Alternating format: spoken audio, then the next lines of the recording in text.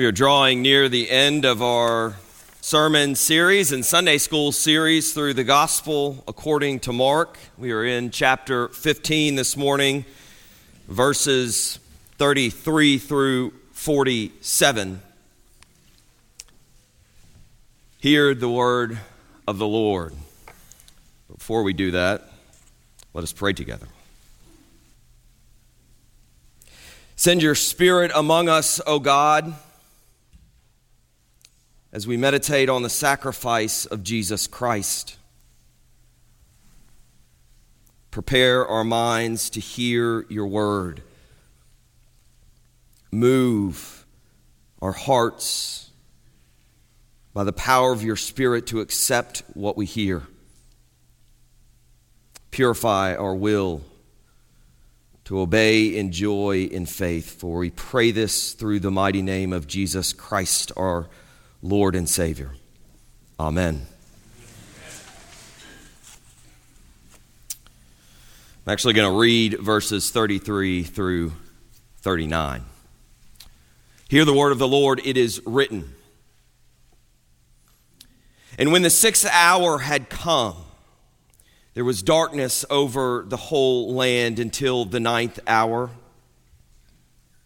And at the 9th hour, Jesus cried with a loud voice, Eloi, Eloi, lama sabachthani, which means, my God, why have you forsaken me?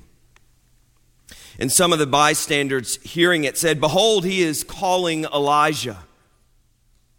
And someone ran and filled a sponge with sour wine, put it on a reed, and gave it to him to drink, saying, Wait, let us see whether Elijah will come to take him down.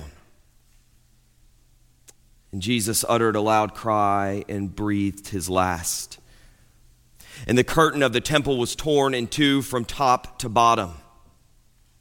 And when the centurion who stood facing him saw that in this way he breathed his last, he said, Truly, this man was the Son of God. The grass withers and the flower fades, but the word of the Lord endures forever. Thanks be to God. Amen. Our passage this morning picks up in the middle of the crucifixion account in Mark's gospel at the 6th hour, or around noontime. At this point, Jesus has been on the cross, according to Mark's gospel, since the 3rd hour, which was about 9 a.m. And I think that it's safe to assume that Jesus had to be exhausted by now.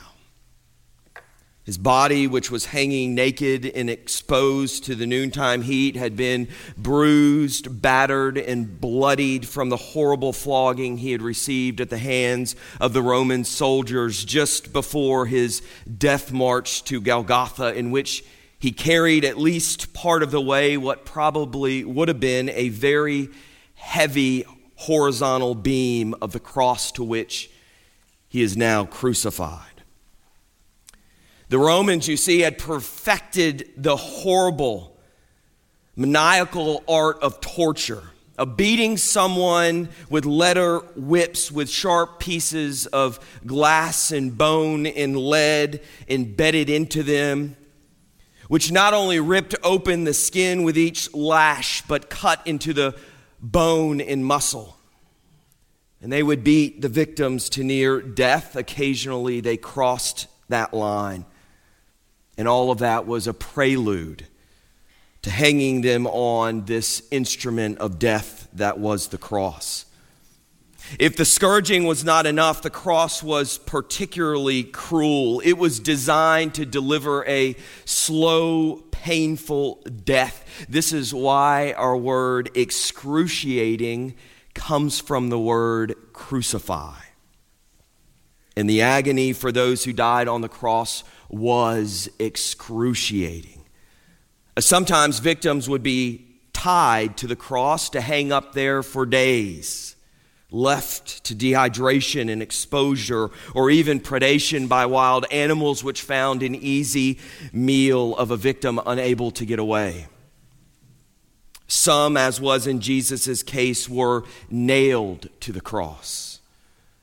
The nails were perfectly placed to inflict maximum suffering. The arms were extended out wide, and huge nails were driven through the hands or the wrist. The guards had been trained to place these nails so that they would not break any bones, but so that they would hold the body to the cross in a manner that would require the crucified to pull himself up to breathe, since the chest muscles and lungs were hyperextended, and with every movement,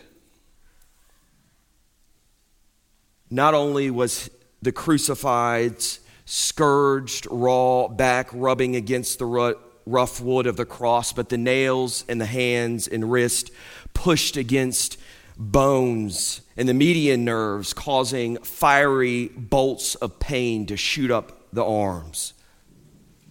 Death would come eventually by way of asphyxiation after the victim became too tired and weak to pull himself up to breathe. The feet could be nailed directly to the vertical beam of the cross, or to prevent a quicker death by asphyxiation, the feet could be nailed to a footrest, or one foot on each side of the cross, to take the strain off the arms and allow the majority of the victim's body weight to be placed on the lower half of the body. This would prolong the suffering perhaps for days in the same manner as those who were tied to the cross. And then death could be sped up by breaking the victim's legs to place all of the weight on the upper body, again limiting the victim's ability to breathe.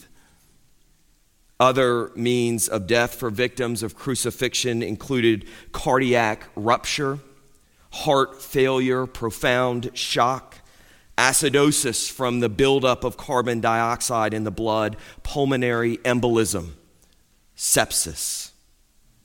This was the horrible death that was reserved for criminals and enemies of the Roman Empire, for the very purpose of not only punishing them, but also as a deterrent to all those who dared to commit a crime or challenge the authority of Rome.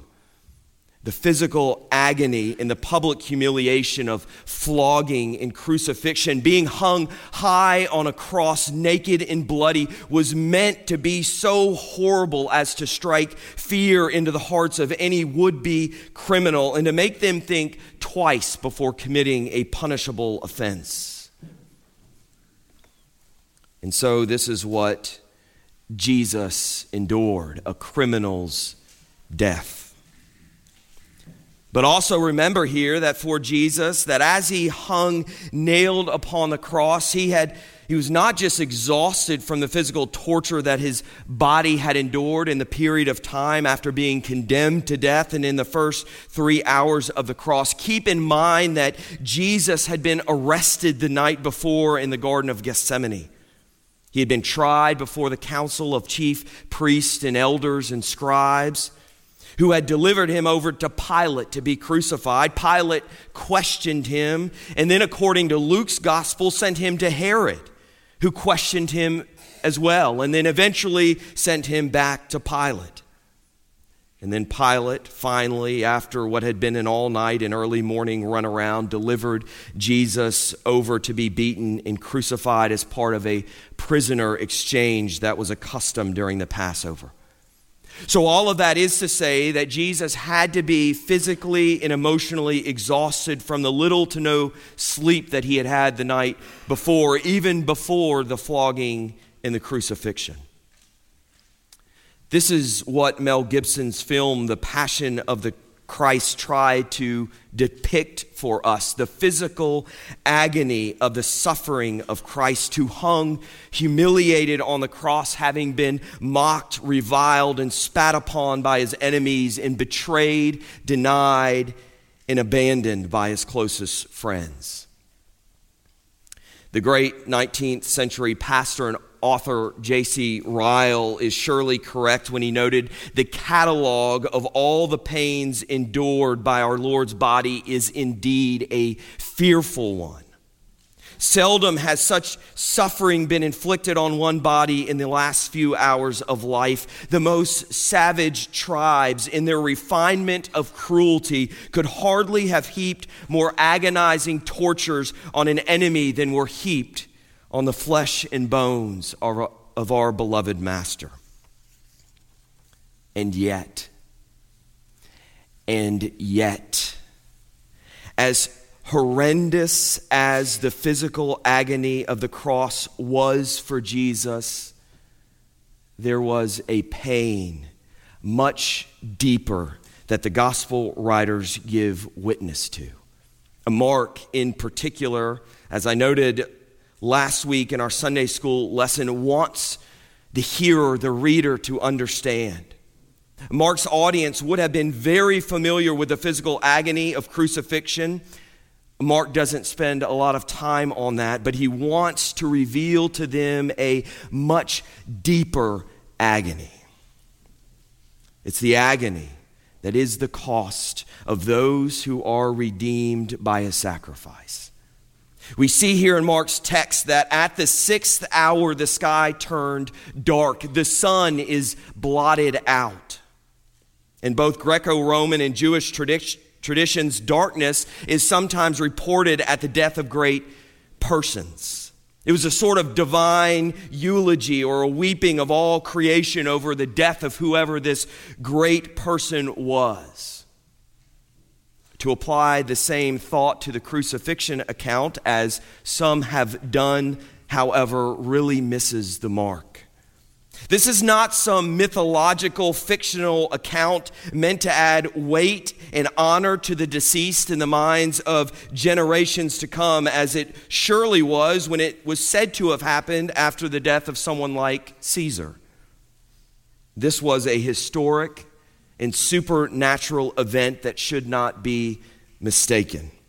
You see, the darkening of the sun and moon and stars was foretold by the prophets such as Amos and Joel and Isaiah.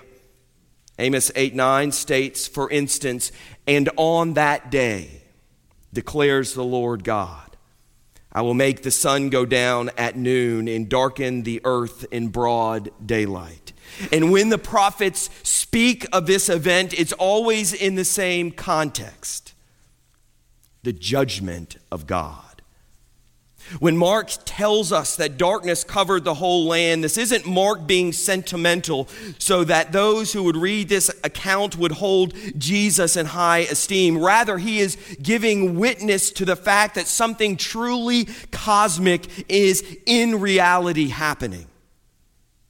And the timing of this event at Passover should draw our minds to the first Passover, which was immediately preceded by what plague? The plague of darkness over Egypt. An indication that God's curse was upon them. God's judgment had come, and the Paschal lamb was being offered up. The very next thing that Mark records for us is Jesus' cry from the cross at the 9th hour, 3 p.m. My God, why have you forsaken me?" It's the words of Psalm 22:1, but let us not think that Jesus is just using this as an opportunity to recite some scripture to the people observing the crucifixion. We can and should expect scripture to flow naturally from the lips of the one who is the Word incarnate. But this is an honest cry, a shout of deep despair from the core of Jesus' being, and this is where we begin to see and understand the depth of Jesus' agony. As Jesus' cry from the cross, as he hangs dying in the darkness, brings into sharp relief exactly what is happening. Do you see it? Do you understand? These are the words of a man who is experiencing the profound horror of God's judgment. of one who has been separated from God. Jesus, who was fully God, had become fully man in order to completely identify himself with sinners so that he might undo the curse of the fall, undo the curse of Adam by living in perfect obedience to the Father and then offering up his perfect life as a sacrifice for sin. For only a perfect life would make a perfect sacrifice. And to make atonement for these sins, he was taking the sins of the world upon himself, that he might in himself appease the wrath of God in suffering the penalty of these sins. What do sins deserve? The wrath and the curse of God. The wages of sin is death, a horrible death. And this meant, in covenantal terms, by taking upon himself the sins of the many that they might be ransomed, he was receiving upon himself the curse of the covenant and was therefore cut off from God. This was the penalty of breaking the covenant. So his cry from the cross expressed the unfathomable pain of one who has been forsaken by God. Notice here how Jesus addresses this prayer and all the other prayers recorded for us by the gospel writers. Jesus addresses God as Father. This is what he taught his disciples to do, to know God intimately. But here on the cross, even though it is still personal, my God, it loses intimacy. Why? Because it is the cry of a man who is experiencing the loss of intimacy, is experiencing alienation and abandonment, is experiencing forsakenness. Mark's gospel is telling us that as excruciating as the physical suffering of the cross was, it paled in comparison to the agony of separation with his heavenly Father that is the result of taking on the sins of the world and becoming accursed by God. I think Reformed theologian Philip Ryken is correct when he states, Jesus did not just feel forsaken, he was forsaken. It was not just that Jesus experienced passing sensations of alienation and rejection on the cross. It was more than that. What Jesus was doing on the cross was bearing sin, carrying sin, wearing sin. Jesus was taking the sins of the world upon his shoulders. It's as if God had taken a giant bucket and scooped up all of the sins of his people, all of the jealousy and anger and lying, all of the rebellion and stealing, all of the hypocrisy and the envy and swearing, and dumped them out on Jesus Christ. The Lord has laid on him the iniquity of us all.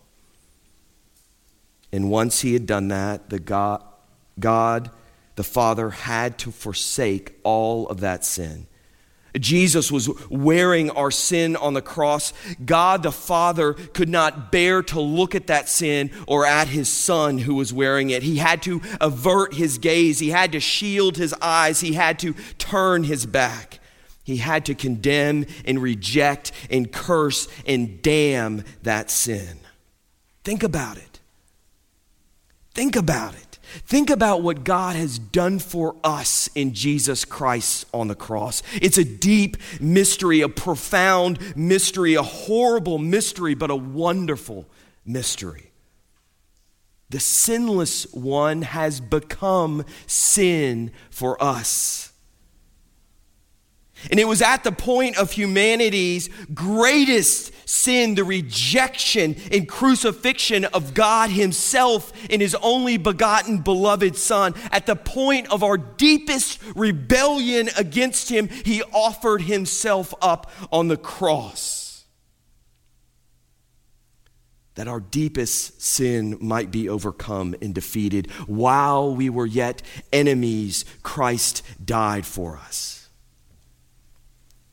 This meant that the perfect one, the righteous one, who found his ultimate delight in fellowship with the Heavenly Father, had been accursed by God and alienated from God for us.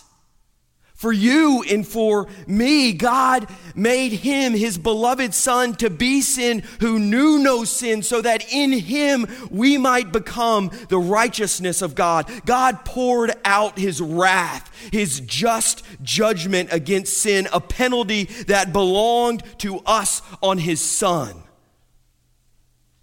He became the rejected one for us, took the wrath of God onto himself for us. His body was broken for us. His blood was poured out for us. He was forsaken by God in agony far worse than our wildest nightmares.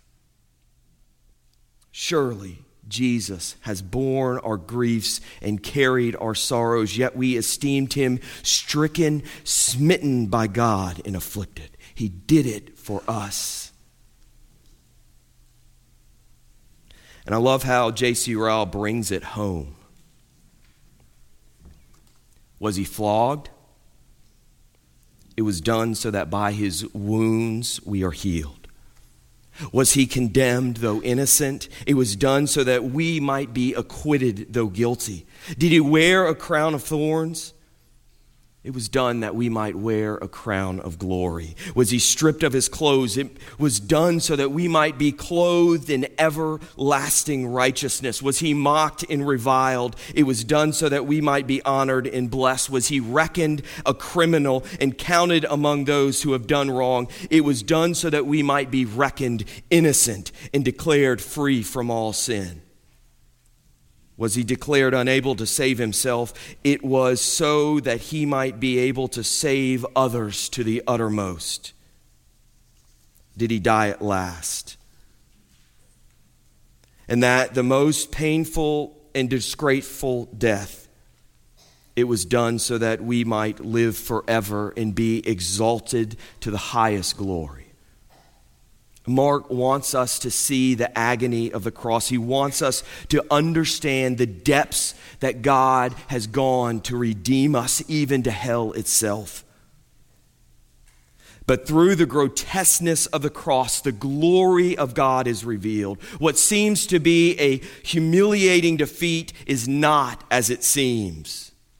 God is in control from the first to the last. It is ultimately not Jesus' enemies and executioners who take his life from him. It is Jesus who willingly and obediently and joyfully gives it up.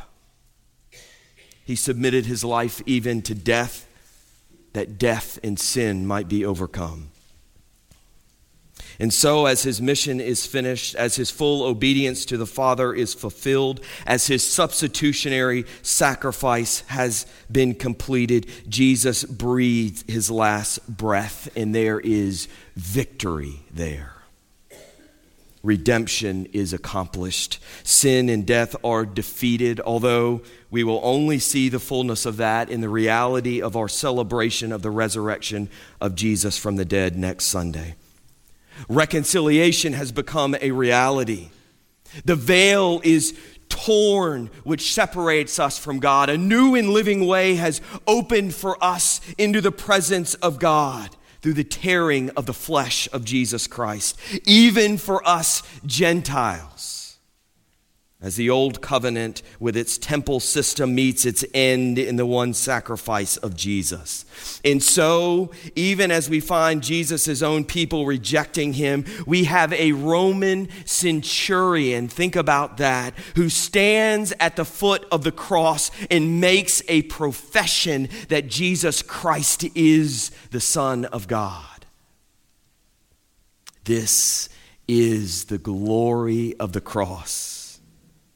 That in it we get a very clear picture of who God is for us, that we can see the breadth and the height and the length and the depth of God's love, that there is no confusion about the extent to which God goes to rescue his people from the pit.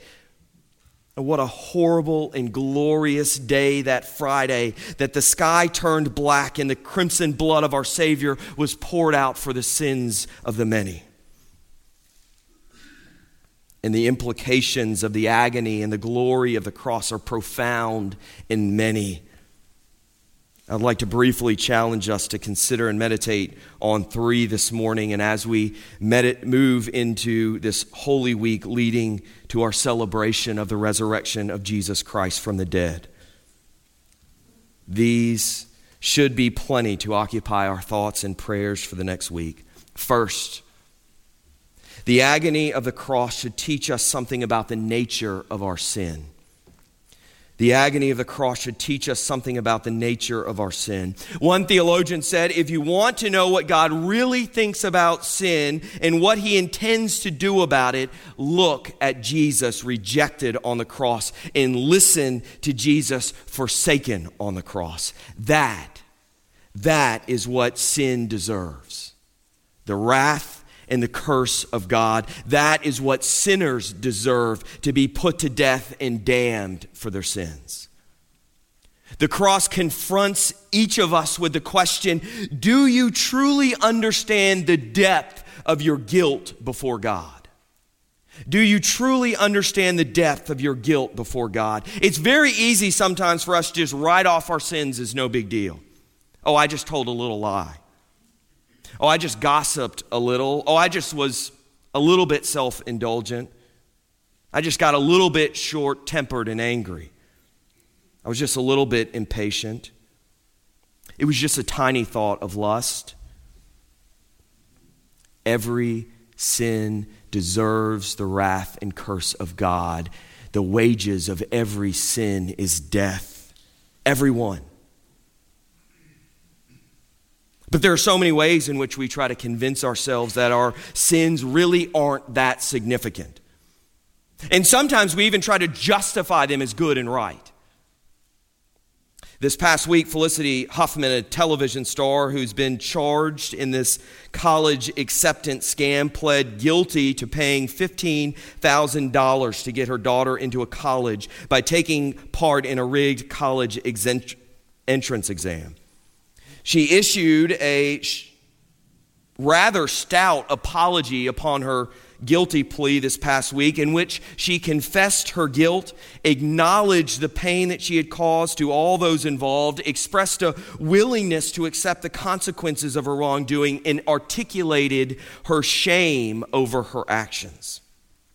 It's not for me to judge whether this is a true confession or not, but I confess that I was very impressed with the language used in that apology and what was also very clearly avoided.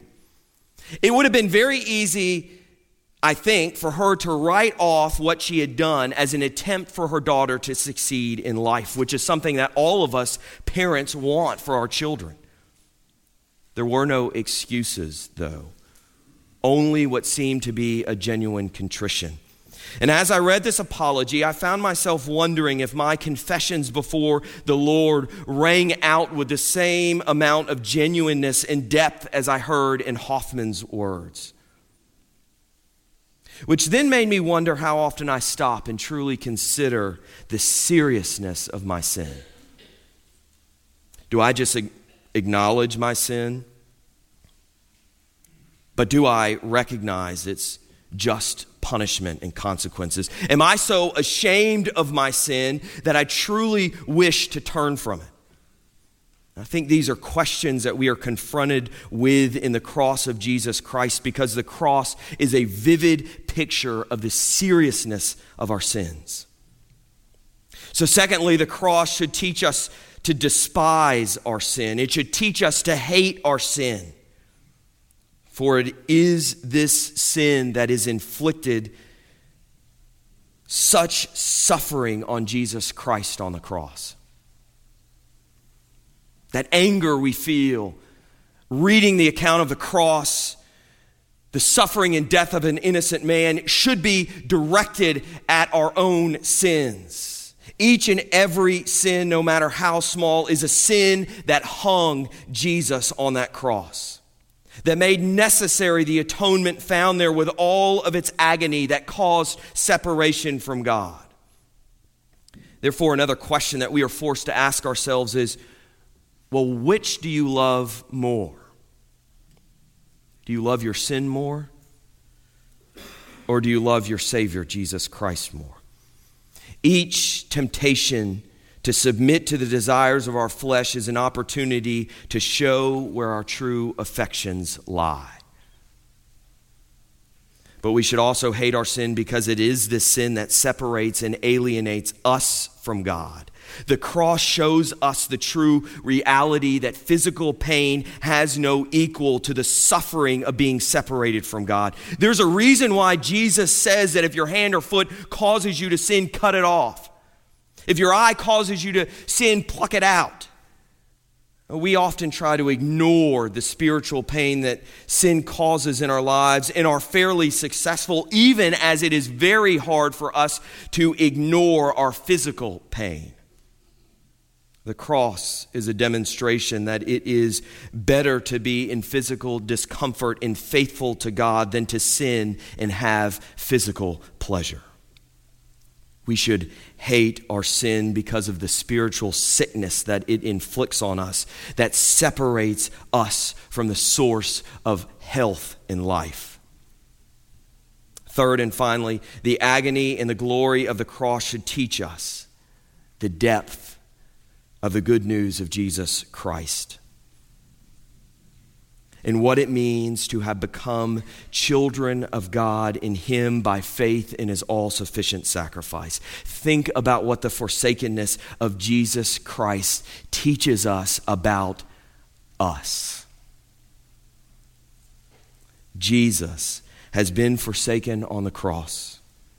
He has endured the agony of being cut off from the Father. He has become totally bereft of the grace and presence of God. He was utterly separated from all the blessedness of the Father in order that we never have to experience that curse. Jesus became a curse in order that all who trust in His sacrifice for their sins, poor and miserable sinners though they may be, that in Him they may receive an inheritance that is imperishable, undefiled, and unfading, in order that a place could be prepared for them in His Father's house, in order that God might never turn His back on them, in order that one day they might be able to stand face to face with God Almighty in His everlasting kingdom of joy and peace and righteousness. This is the glorious truth of the gospel, and I pray that it's true about us. That we are among those who have placed our faith in Jesus Christ and His sacrifice for our sins. And let me say this morning, if you haven't placed your faith in Him, I urge you, do not delay. Run to Him, run to the foot of His cross and find forgiveness there. See and experience the love and grace of God there, and may it transform you into a follower of Jesus Christ who wants to know nothing than Christ and Him crucified, who wants to live for no other reason than to offer your life in grateful obedience to the praise of the glory of God. Run to Him. In the name of the Father, the Son, and the Holy Spirit. Amen. Let us pray. Heavenly Father, we give you all thanks and praise that Christ became a curse for us, that He became sin for us, that in Him we might become the righteousness of God. Heavenly Father, we pray that you would implant that truth into our hearts this day, and that it would be received with joy and thanksgiving. That we would turn from our sins, that we would run from our sins, and that we would find ourselves at the foot of the cross where there is forgiveness. Make us to be followers of Jesus, who demonstrate for the world the depth of your love. For we pray this in the name of Jesus Christ. Amen. Let us now stand and affirm what we believe, having heard the word of God proclaimed. Christian, in whom do you believe? I believe in God the Father Almighty, maker of heaven and earth, and in Jesus Christ, his only Son, our Lord, who was conceived by the Holy Ghost, born of the Virgin Mary, suffered under Pontius Pilate, was crucified, dead, and buried. He descended into hell. The third day he rose again from the dead. He ascended into heaven and sitteth on the right hand of God the Father Almighty. From thence he shall come to judge the quick and the dead. I believe the Holy Catholic Church, the communion of saints, the forgiveness of sins, the resurrection of the body, and the life everlasting. Amen.